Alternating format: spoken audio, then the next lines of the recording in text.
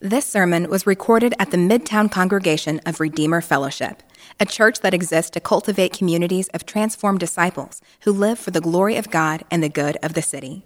For more information, visit redeemerkansascity.org. Good morning. Today's scripture reading is from the book of Matthew, chapter 7, verses 1 through 6. It's found on page 812 of your pew Bibles. And again, that's Matthew chapter 7, verses 1 through 6. Judge not, that you be not judged. For with the judgment you pronounce, you will be judged. And with the measure you use, it will be measured to you. Why do you see the speck that is in your brother's eye, but do not notice the log that is in your own eye? Or how can you say to your brother, let me take the speck out of your eye, when there is a log in your own eye? You hypocrite. First take the log out of your own eye, and then you will see clearly to take the speck out of your brother's eye.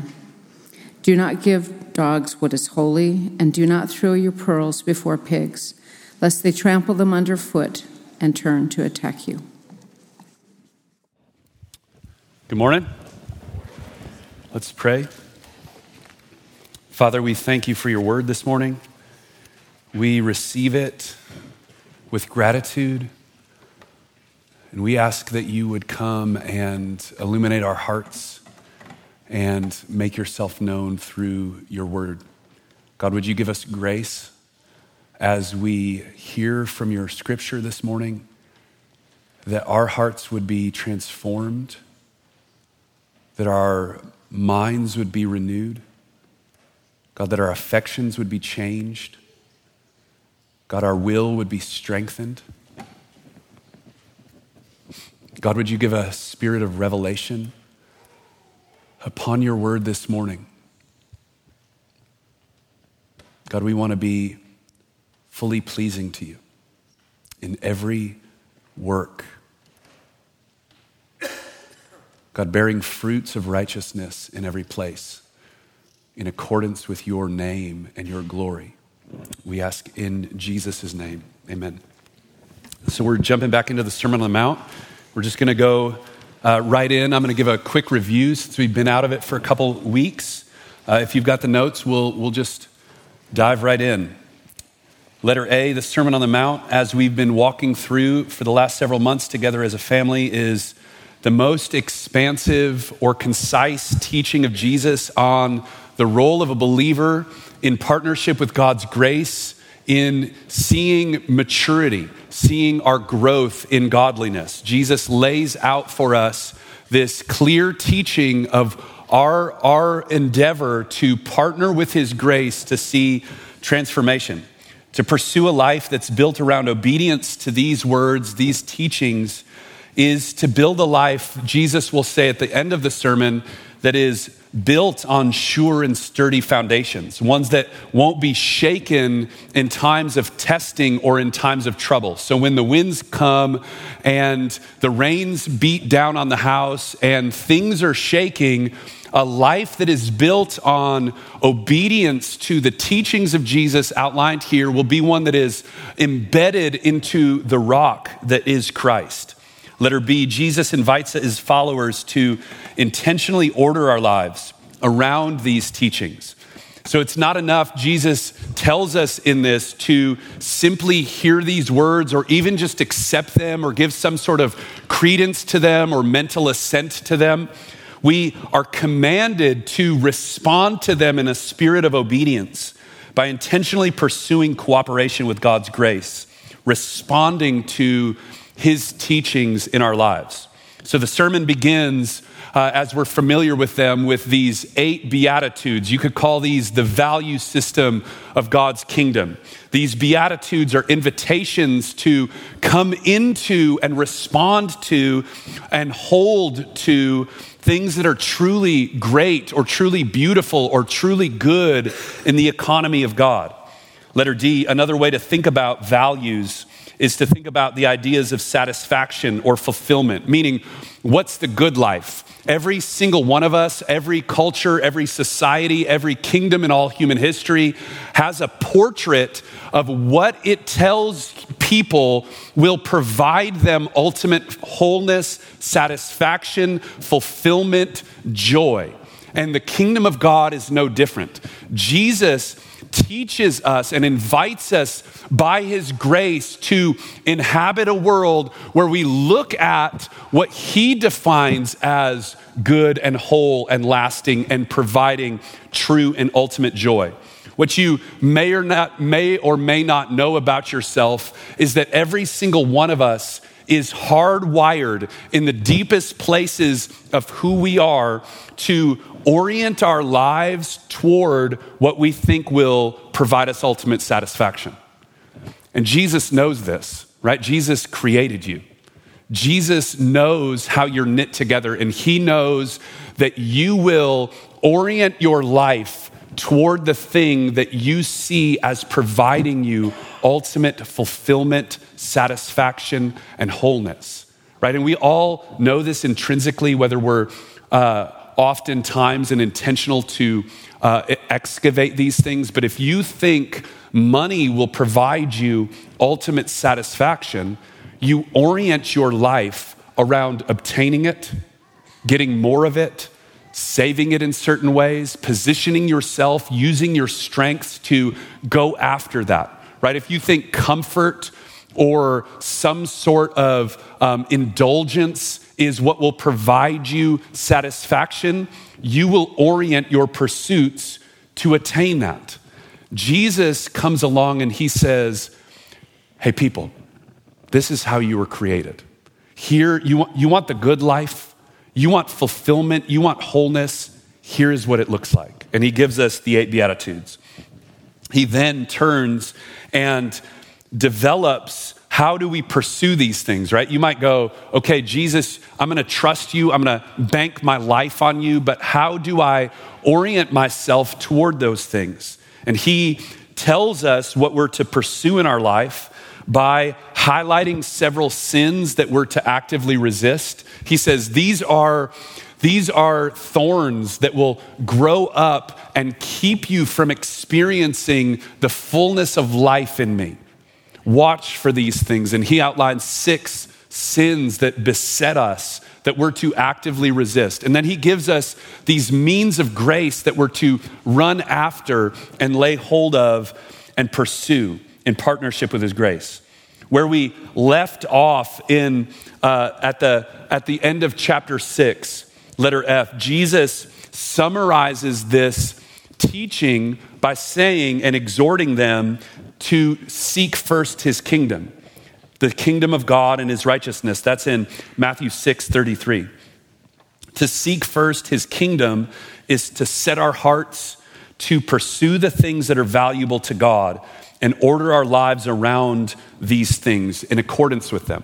Right? So Jesus summarizes that teaching. He comes along and he says, okay, do you want true satisfaction? Do you want true blessedness? Do you want true wholeness? Here's what it means. Here's what it looks like. This is how you order your life. And then he comes along and he says, do these things in partnership with my grace. Resist these sins. Pursue these means of grace. And do it with the first intention of your soul.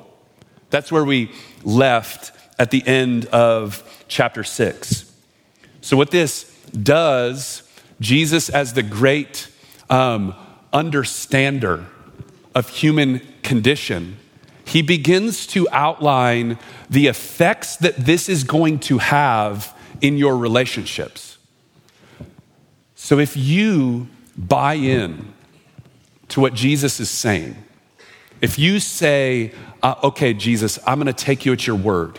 I'm in. I'm going to order my life around what you call valuable and good and wise and true.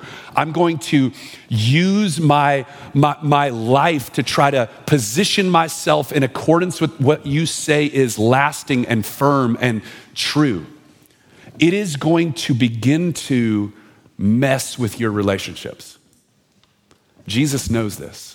And so he immediately goes from seek first these things to highlighting two particular ways that this will begin to affect your relationships in walking forward. One is something to be wary of in ourself, and one is something to understand in relation to others. So Jesus understands that walking in wholehearted obedience to his commandments and his teachings will create a lot of new relational dynamics in the lives of his followers. This presumes something, right? It presumes that we don't walk this out in isolation, right? The beautiful thing about Jesus' call is he doesn't call us and then go, okay, now go run off into the wilderness and stay by yourself forever, right? He has us still do this right in the midst of messy you and me, right? And he's going to give us help here. This is what this section is about in the Sermon on the Mount. The following section outlines two tensions that often arise as Christians seek to embrace a life intentionally ordered around God's values. The first tension is the temptation that every single one of us has towards possessing a spirit of judgment or a critical spirit.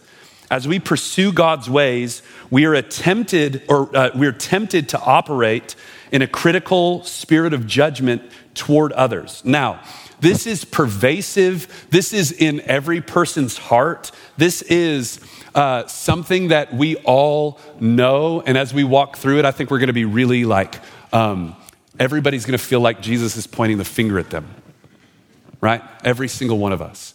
This is latent in each of us. And Jesus understands that as we run after wholehearted devotion to him, pursuing his ways, we will be tempted to begin to evaluate others with a critical spirit.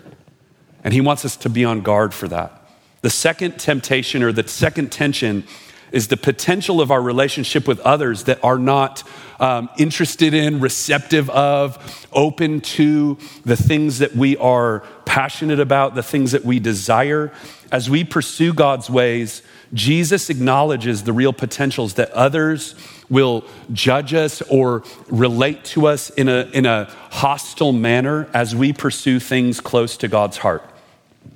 So in each of these realities, Jesus gives us simple instructions of how to navigate these relationships in order to continue to carry our hearts before him with obedience.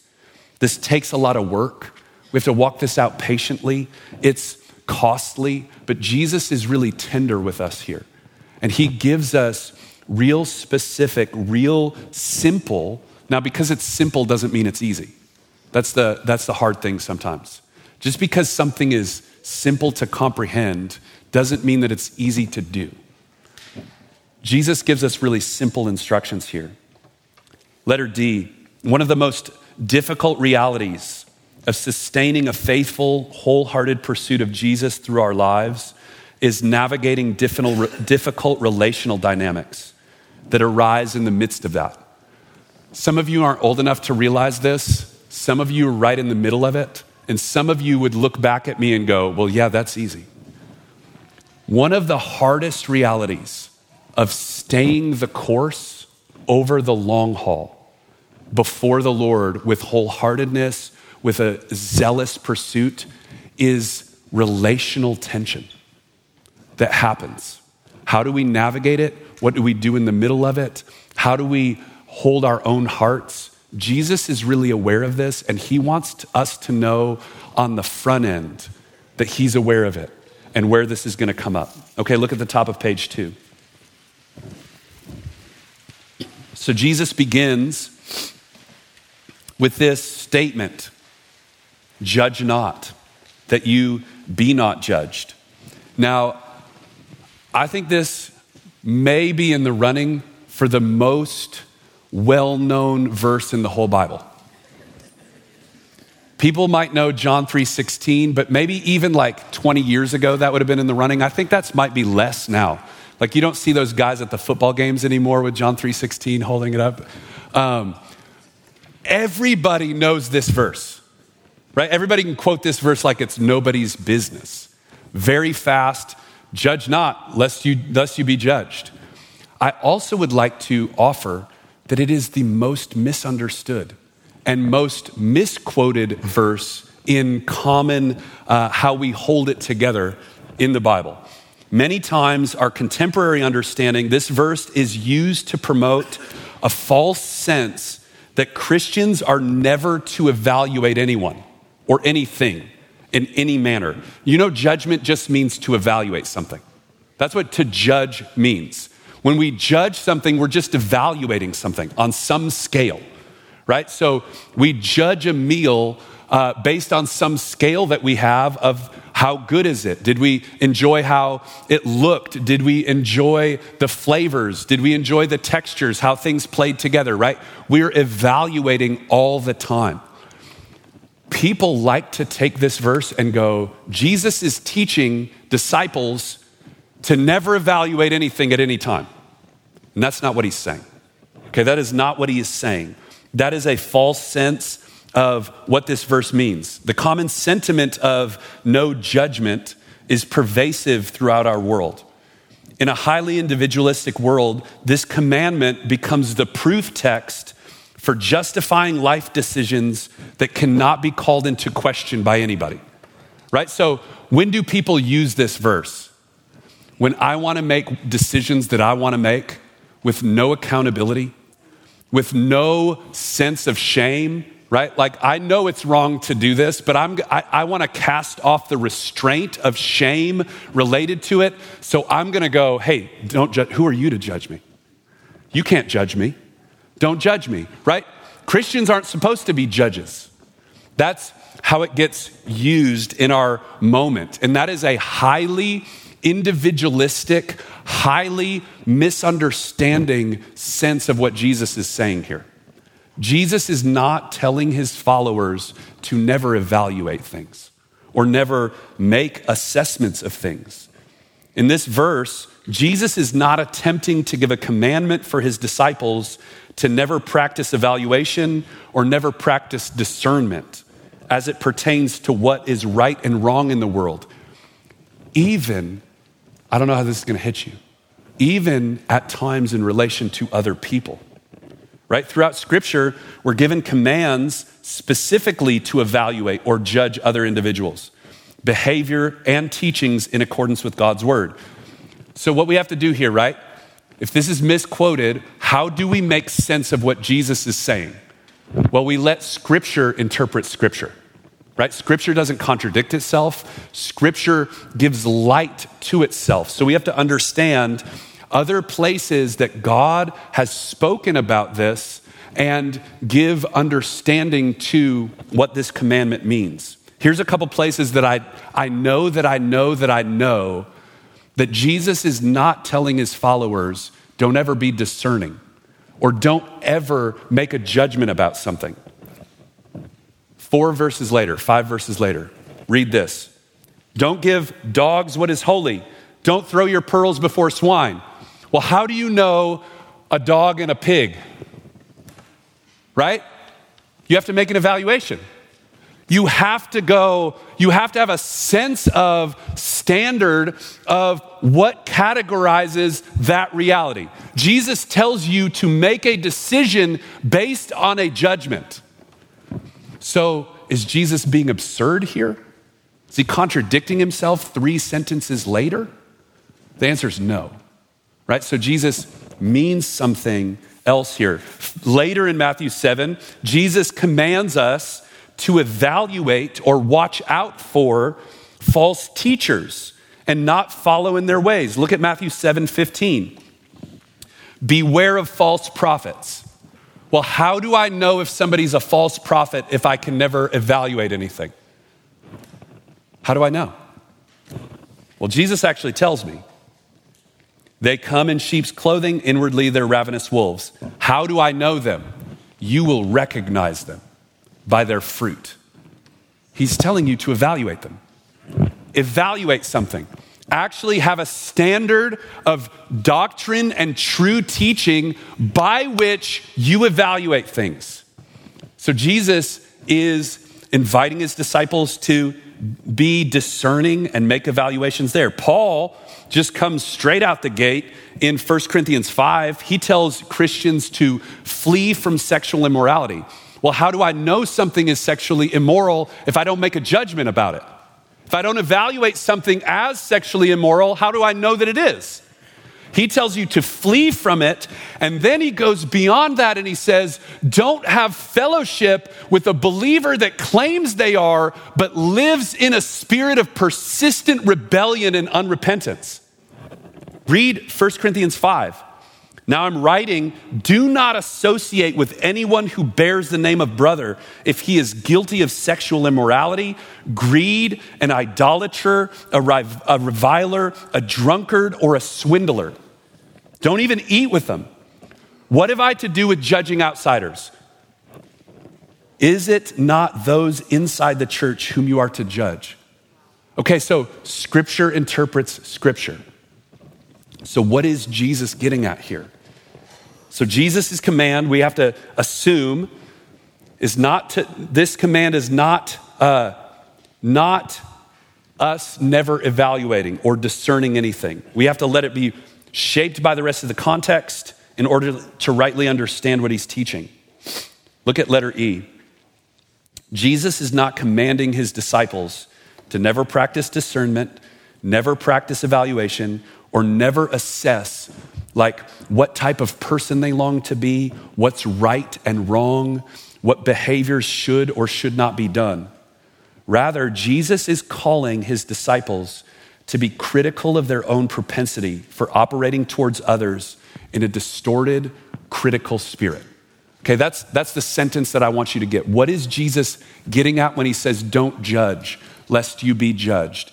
He is saying, every single one of you, I have a propensity to evaluate and judge others based on a critical spirit of judgmentalism. Watch out for that. Okay, and I'm going to get to how Jesus does that. He demonstrates this by two further extrapolations of this commandment related to the measure of our judgment and the example towards hypocrisy in our judgment. So look at Roman numeral 4. We have two propensities in our judgment. I'll just read this for us. For with the judgment you pronounce, you will be judged. And with the measure you use, it will be measured back to you. Why do you see the speck that is in your brother's eye, but you do not notice the log that is in your own? How can you say to your brother, let me take the speck out of your eye when there is a log in your own eye? So what Jesus does is he comes on and he explains his commandment not to judge by highlighting two sinful propensities that every one of us has in it as we walk out discernment and evaluation and judgment. Jesus understands that there is a destructive nature to these propensities and desires that his followers operate in a different spirit as it relates to walking in their relationships. Hey, I just want to highlight this. These are things that we all struggle with. We all struggle with, and I want us to be aware of this. This is why it matters. This reality will completely destroy a community from inside. This really, really matters. There's a reason why it's in this teaching, and I have like a sobriety in my heart related to us receiving and asking God to make us the kind of people that are obedient to this. Because this is destructive and it is pervasive in our moment. I would say this is one of the telltale signs of what you could call the spirit of our age. A way of assessing one another that gets in and by its very nature is critical and destructive. It is pervasive in our world, and we have to be on our guard against it. We have to see what Jesus says about it and ask him to orient us in a different way. Okay, look at the top of page 3. So the first propensity in our hearts is to evaluate others with a different measure or a standard than we want to be evaluated with. So Jesus declares a principle of really natural wisdom here. The moment we make an evaluation, we set up a standard by which we could be evaluated ourselves. Here's a really funny example. The Lord has a fun way of doing this to me when I'm getting ready to preach things. Friday afternoon, oftentimes I go with my wife to pick up our kids from school. We drive in. It's a small little school off Holmes. There's not a lot of room in the parking lot. So when you turn left onto the road, at that time, sometimes there's a lot of traffic going, and it matters that no one is sitting there blocking the entrance, because if you start and you can't quite get in, then you're in this weird precarious spot. So I'm getting ready to turn left, and the person in front of me really slowly turns left in, kind of creeps in, and I start getting a little testy. Come on, what are you doing? Come on, move, I gotta get in here. I'm getting ready to honk my horn, do all that nine, and I'm getting really, really frustrated at this person, right? I'm making a deal out of it. We go through, pick up our youngest, and then we have to go back through to pick up our older two in a different way, but the same entrance, right? So I go through, pick up our youngest, come back, turn right, turn back right in, and then I see Chris Stewart walking out. And I want to talk to Chris. So I stop. And I roll down the window, and I start talking to Chris, and the person behind me honks their horn. And I lose my mind. What in the world? Why are you making me move? I can't believe that you would be in such a rush to get through. And I'm literally going on this, and Abby goes, do you really not realize 2 seconds ago, you did the exact same thing? Are you kidding me? And literally in my mind, I'm going, oh my gosh, this Sunday, that's exactly what Jesus is talking about, right? But we all know this that's a silly example. But we all know this in reality. Jesus is giving a principle of natural life. The minute I make an evaluation related to you, I set up a standard that I now have to live into, right? I now have to live into, or I'm a hypocrite, right? And we love to deal with others on a standard we would never, ever give to ourselves, right? I want you to rush through the line, but goodness gracious, if I want to sit and talk to my friend, you better be patient for me. And we do that all over the place. Jesus is saying, when you evaluate situations, use the measure you want used for you, right? You use a measure you would never want used for you, is what he's getting at. Many of us walk through our lives completely unaware of the disparity in how we assess others and how we assess ourselves. By nature, we are way more exacting with others and way more gracious with ourselves. We all are. And you might have a little check in your mind. You might go, oh, I'm super exacting with myself and I'm really patient with others. I would like to offer to you that it's most likely that you've learned how to be patient with others outwardly. My guess is inwardly, you are pretty exacting of them as well. You're exacting of them internally and how you assess them and how you evaluate them. We all live this way. Jesus wants us to see that we will be judged with the same measuring stick that we judge others. We'll come back to this as our application. Letter C, the second propensity in our hearts is closely tied to the first. Jesus highlights here our propensity to fixate on small areas of immaturity and shortcoming, oftentimes while we are unaware of major problems in our own life, our own soul. Jesus' teaching is that we're quick to notice the speck in our brother's eye. In other words, we're really quick to focus on small aspects that we deem are clouding their sight or their ability to act accordingly or all those things.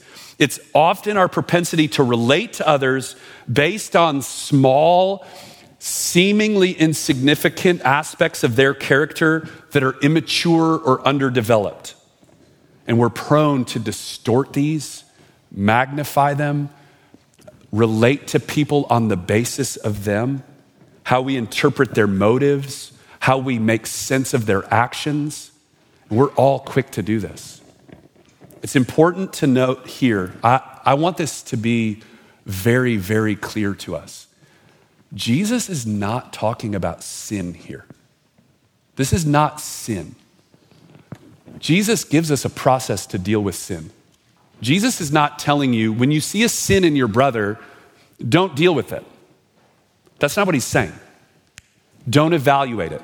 Jesus says if your brother sins against you, what do? Go to him. Tell him your sin, that sin. Bring that into the light. He is not asking you to sweep things under the rug or not deal with it. Jesus is talking about the places of like immaturity and underdevelopedness in us that we love to fixate on and relate to people on the basis of. Hey, that speck in your eye. And I'm gonna pick at it. And Jesus goes, what you need to be doing is working on that big old plank that's in yours. He invites us to be aware that oftentimes we are assessing others' shortcoming without first taking the time and effort to understand our own. The larger areas in our life that distort our ability to see and act in accordance with God's desire. These issues often include selfishness, pride, compromises that others may not be aware of, but distort our ability to see or evaluate correctly. Letter D, because of this, Jesus commands his disciples to first address the log in their own eye by his grace, and then come to their brother related to the speck. This further establishes that Jesus is not calling his disciples to never practice discernment, never be assessing or never evaluate when you're in relationship with each other. Rather, we're called to, I want you to latch on to these three things. We're to pursue these things in a right spirit, in a right process, and in the right order. And what I mean by that is the right spirit we see all throughout the scripture when we go to our brother, particularly in areas of just discord, right? Like we're not seeing things eye to eye. There's something in our brother's eye that we want to address with them, right? We're all over the scripture invited to do that with a certain type of spirit, a disposition. And that's to be gentle, to walk with humility, to have patience with regards to our brother. I have a handful of scriptures for you to go look at there. So the right spirit. Are we walking with a spirit of gentleness, tenderness, patience, understanding? Are we going to our brother with love and grace? Is grace the prevailing disposition of our lives? Or are we going and picking at that thing? That's what Jesus is getting at. Number two, the right process includes seeking to gain all the information necessary to make a right evaluation. That's Proverbs 18. Hey, here's just a tip. This is a side note. Go read Proverbs 18 and ask God to help you live that way. It's this cautionary tale, right? When somebody talks, the first person to give their side of the story seems right. What it's enlisting you to is to be slow to evaluate, to get all the information, or as much as you can, to not make judgments quickly, to be patient and slow to understand, right? Get as much that you can to make the right evaluation. And then Jesus invites us to go to our brothers privately. And that's a different sermon for a different day. But when we don't walk out the process that Jesus has given us to do these things, we're not serving relationships. We're actually not even serving the truth. In our world, we have this prevailing idea that to just tell the truth in every single place is the best thing that I can do with my life. And Jesus says, do it in the right places, at the right time, in the right way, in the right order. Okay? That's what Jesus wants here. The last is the right order. Seeks to ask God to bring light to areas of my life that are clouding my ability to evaluate before I seek to bring correction. Understanding my own great need and reception of mercy will dispose me toward mercy with my brother. Right? Jesus wants us to see here that we need immense mercy. Right? We've got logs. Every one of us is walking around with these big old planks in our eyes, thinking that we can do surgery on one another. And Jesus is going, hey, take all that energy that you think the problem is out there, take it first and orient it here in my grace and go, God, would you heal me? Would you restore my sight? Would you give me the ability to see and evaluate clearly in your grace before we try to meddle with all that other stuff? That's what Jesus wants here. Okay, so that's the don't judge commandment. The second one, I'm not going to spend very much time on it because I want to talk about how do we overcome judgment.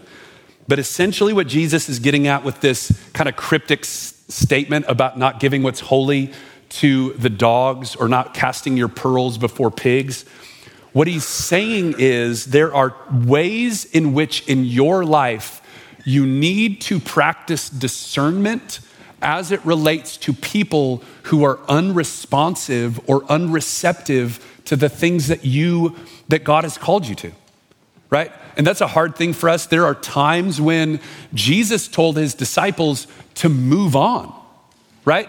When they were to go and share, they weren't to just force feed people again and again and again and again and again and again and again, right? There are times when people make themselves unreceptive and unresponsive, and we are to know in those moments what you don't do in that is to keep offering it over and over and over and over again, because what it's going to do is create more damage in the relationship.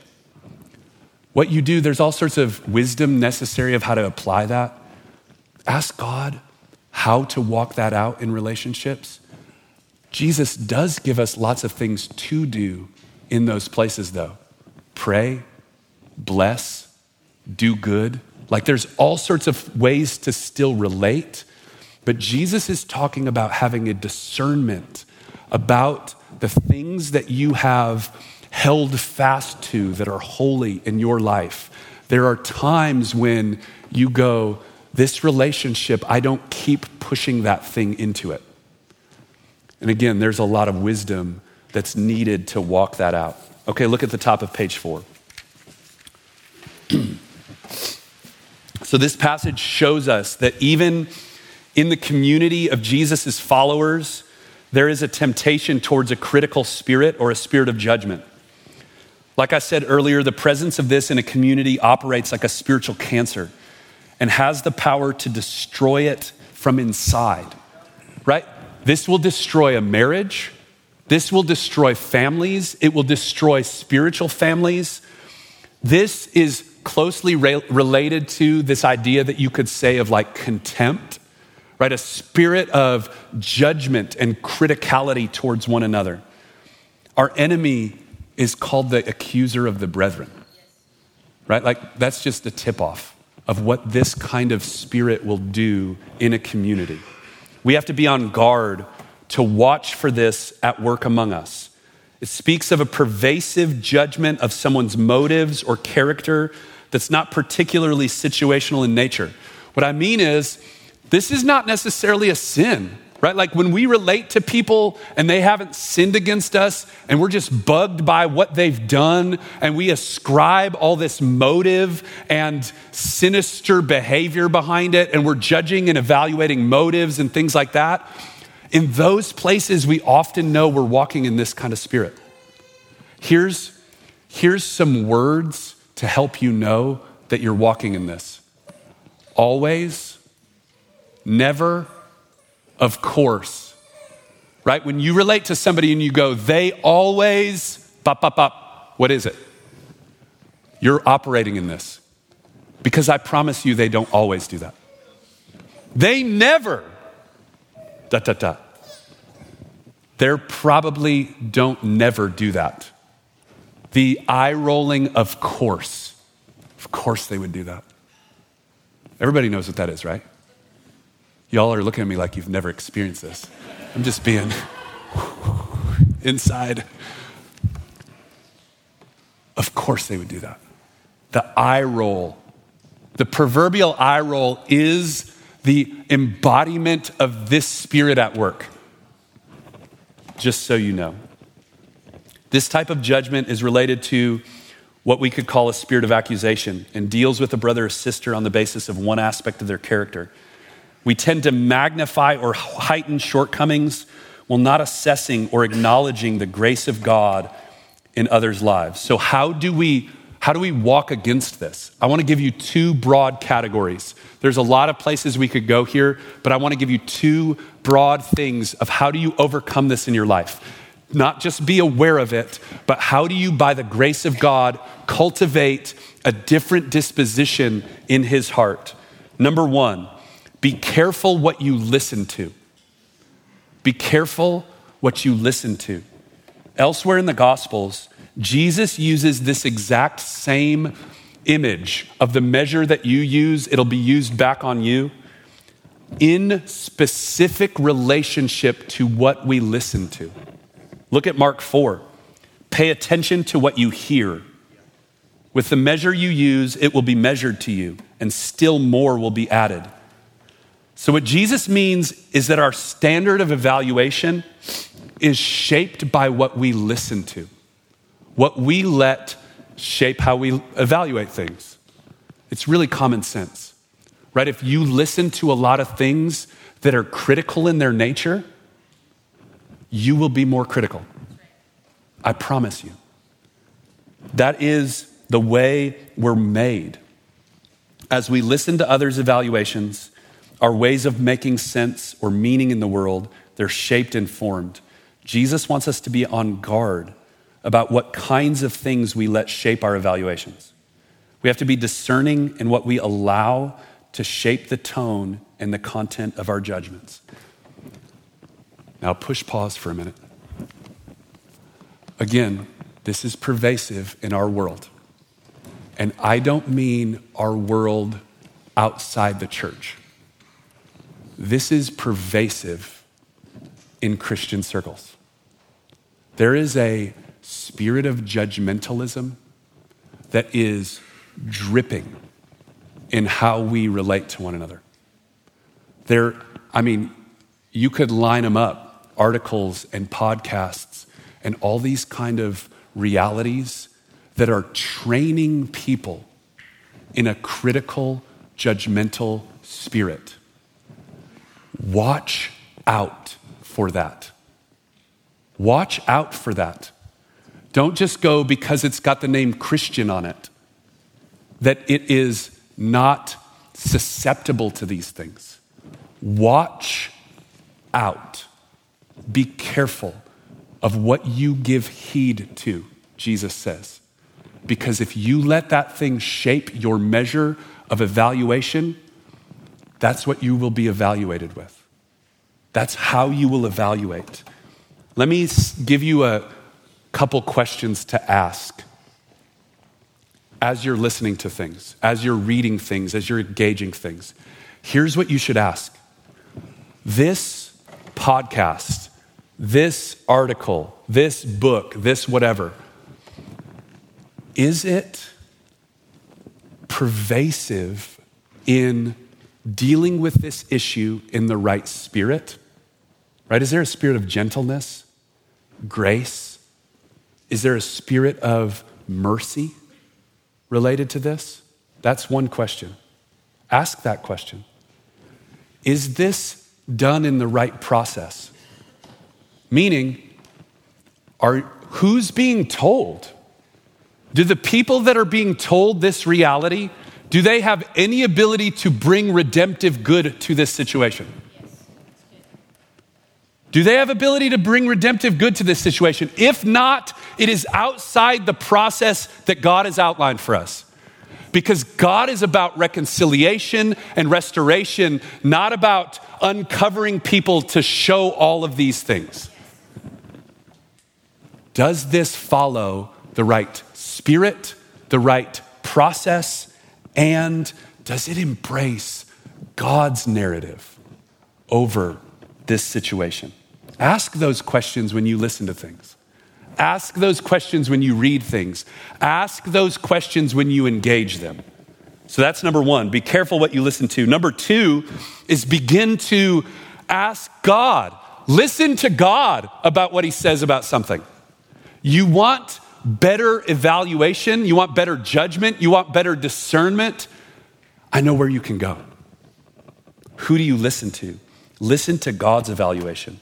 One of the most powerful ways we combat a spirit of judgment in our dealings with others is embracing God's evaluation, both of ourselves and of others. We become aware of God's evaluation through time in his word, time in the place of prayer, and asking him for his heart for others. Hey, when was the last time someone that was bugging you, and I don't mean somebody out there, I mean somebody in this room, right? Somebody in this room, somebody in your home. When was the last time you began to ask the Lord for his evaluation of that person? God, what do you see when you look at them? I bet if you asked him, it would be really surprising to you. He'll talk to you about it. I promise you he'll talk to you about it. Saturated in the word, saturated in the place of prayer. Ask him how he sees the people in your life. Number three, we all desire that people would deal with us on the basis of love and grace. That's the measure we long for, right? You don't want the measure of judgment and criticality and exactingness. What measure do you want? I want love and grace, right? Like I want mercy triumphs over judgment. I want a God who says he delights in mercy. I want that evaluation. I want love and grace and tenderness. I'm not asking you to not ever talk to me about shortcomings. I want it to be done with tenderness and grace, though. That's what I want. And so I want to embody and inhabit that spirit over others. God's evaluation system is drastically different than ours. And we have to labor to understand his evaluation or his narrative of grace for others in our lives.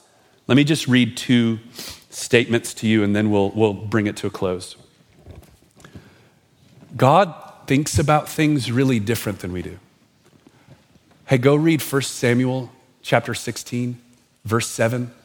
When Samuel goes to anoint David, he comes in and he sees this tall, handsome, strapping young man. And he goes, the king is before me. And God goes, no. I don't see like people do. I don't look at things the way that you do. I have a different evaluation mechanism than you do. Come and get mine, God would say. You want to hear a couple places where God has a different evaluation mechanism than you and me? Look at 1 Kings 15. This is breathed out by the Holy Spirit, nonetheless. This is how God evaluates something. This is literally the Spirit of God inspiring his evaluation of these men in the scripture. 1 Kings 15. David did what was right in the sight of the Lord and did not turn aside from anything he commanded all the days of his life. Have you ever read the life of David? Anybody? What kind of evaluation is that? That's God speaking about David. Okay, go to Romans 4. Without becoming weak in faith, this is Abraham. He contemplated his own body, now as good as dead, since he was about 100 years old, and the deadness of Sarah's womb. Yet, with respect to the promise of God, he did not waver in unbelief, but grew strong in faith, giving glory to God. Again, have you ever read Abraham's story? Okay, we all chuckle because we know these guys were messes.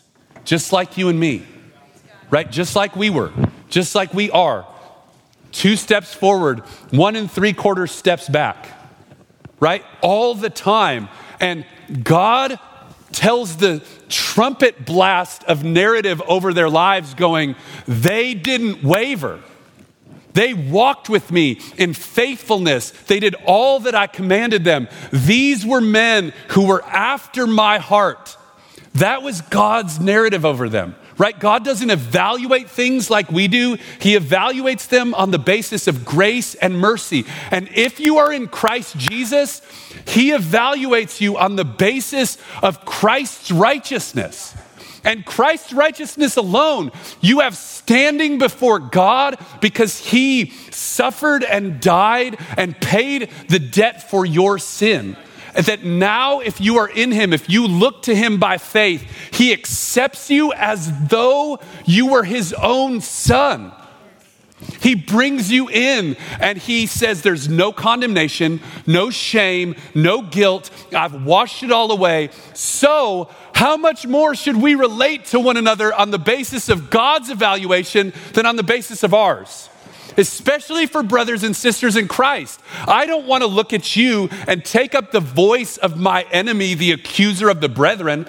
I want to take up the voice of my Father in heaven that looks at you in Christ Jesus and says, my son, my daughter, my bride, my cherished one, the one that I paid my very life to purchase, accepted in me. That is how I want us to relate to one another. And so even as we respond and we come to the table, we're going to glory in the reality of Christ's gift for us. And I want to ask God this morning to begin to highlight the places in our lives where we are quick to operate in a spirit of criticality, judgmentalism. Again, this doesn't mean we're soft with sin or we don't deal with sin. We don't walk out restoration and reconciliation together. We just do it in the right spirit, in the right process, in the right way, under the blood of Jesus. Okay? Would you all stand with me?